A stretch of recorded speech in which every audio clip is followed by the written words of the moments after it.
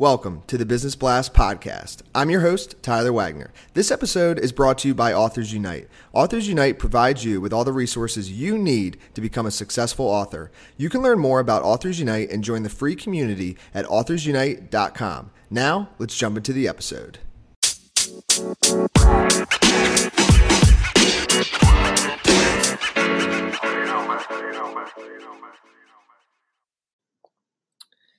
All right, everyone. Welcome back to another episode of the Business Blast podcast. I'm your host, Tyler Wagner. Today I have Brandon Gardere with us. He's the COO and co-founder of Surfboard. So welcome to the show, Brandon. Thank you for having me, Tyler. I appreciate it. Of course. Thanks for hopping on, man. We'll dive into the first question. So the first question I have for you, Brandon, is what is the best story from your life that has an underlying valuable message? Good question. So initially growing up, I had some rough experiences, Tyler, and I won't go into detail or anything like that, but the biggest lesson I took from all of those was to always be positive. I can never stop, never quit, and I've only grown from those experiences and ended up here on the other side where I am today because of my positive mindset that I kept. And what is the most valuable piece of information we should know that's within your expertise or industry? Okay, so Surfboard, the company I've co-founded, is a geolocation video sharing app. And being in startups, a lot can happen in a very small amount of time. So, for any business, I would say to be agile, be adaptable, and be able to think quickly on your feet and adapt quickly to change.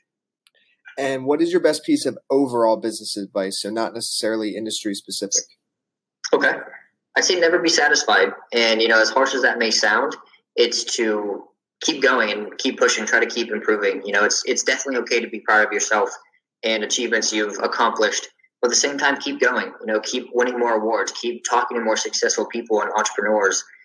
Do whatever you can to be the absolute best in your industry, in your office, and so on. And just always keep going. And if you could give your younger self one piece of advice, what would that be? Oh, wow. The ultimate question. I have to say start early. I recently really got involved with reading, and I'm reading a lot this year. But I wish I would have gotten involved in startups and businesses and in connecting, networking a lot earlier. That's what I would tell my younger self is to, get on the books and get on LinkedIn earlier. And in your opinion, what is the key to happiness? That's a tough one. Yeah. Happiness is relative. It means something different to everyone. And, from my perspective, it's doing what I love and improving myself every day. I love solving difficult problems, and I get to do that every day with my amazing team. And I'm happy when I get to solve problems, talk to successful people, learn, read, and I'm happy when I see progress in myself. That's when I'm happy. So I'd say the key to happiness is always learning and growing and making yourself happy. And what is the best book that you've read, and what was the number one thing you learned from that? Oh, okay, very cool. So it's funny you'd ask me that. I just mentioned I've been reading a lot this year. I actually set a goal to read 100 books this year. Wow. So halfway through the year, I'm on track. Very cool. But thank you. I would say it's called Start Something That Matters by Blake Mycoskie. He's the founder of Tom's. And the number one thing I learned from that is the power of storytelling, building your business around a worthy cause, and creating evangelists out of customers. And he gave a quick example in the book where, he met this lady in the airport who was wearing Toms, and he casually walked up to her and said, "Oh, hey, those are cool shoes. What are those?"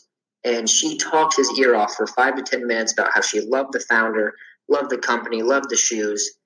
And she didn't even know, he was the one that created this entire company. So building a story that powerful where everyday people can absolutely love and cherish it is something I really took to heart from that book. And what is your favorite quote and why?